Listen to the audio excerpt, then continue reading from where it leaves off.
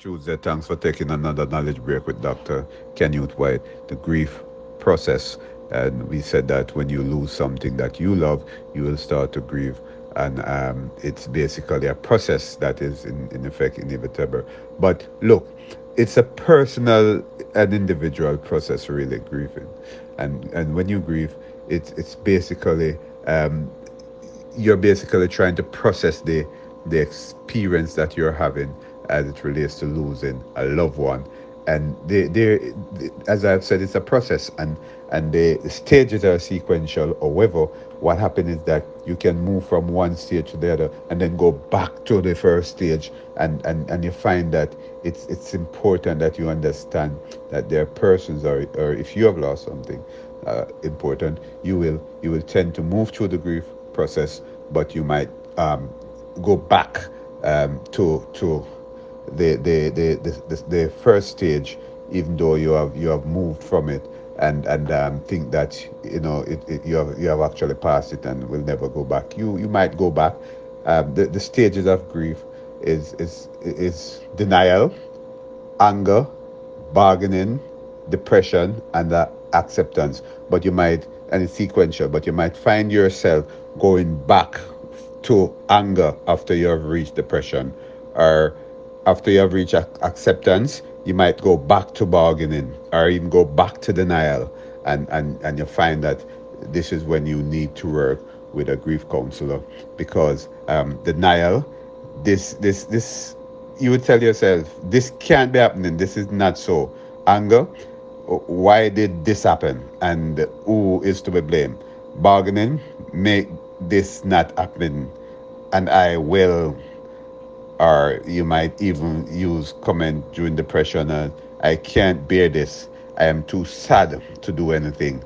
Or acceptance, I acknowledge that this has happened and I cannot change it. So as the stages go by, you will be talking to self, trying to comfort self by using these comments, and also, you, as I've said, you might be going to and fro in the process, until it's finally over and you have let go. And that's what the grief counsel will allow you to do as you work through the natural coping mechanism.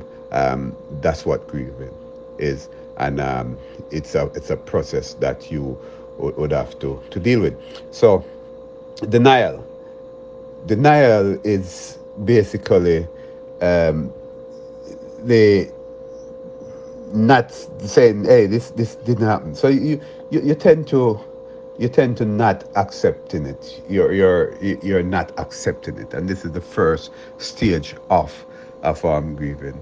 And this stage is, will initially help you survive what the experience that you're having, and you might think life makes no sense, has no meaning, and it's too much, and you start to deny the news, and in effect you might go numb as it relates to hearing that you have lost someone, something, even a job, or it's the start of the grief process. And denial is something that we need to understand will happen when someone or you lose something that is important. And during denial, an example of denial in grief is that you may become so busy with other things that you don't have time to process your grief, because you're basically denying the thing. So you make yourself busy.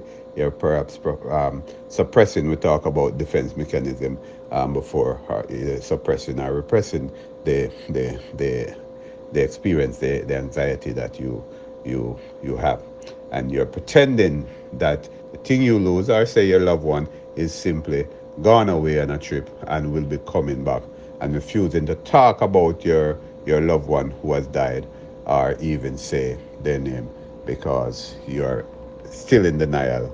And that is the first stage of the grieving process, and it's something that you use to help you to survive the loss of the loved one. And yeah, that's the first stage of the grieving process. Denial, denial, denial.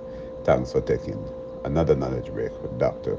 Canute White. We're going to the second stage of the grieving process tomorrow. Goodbye.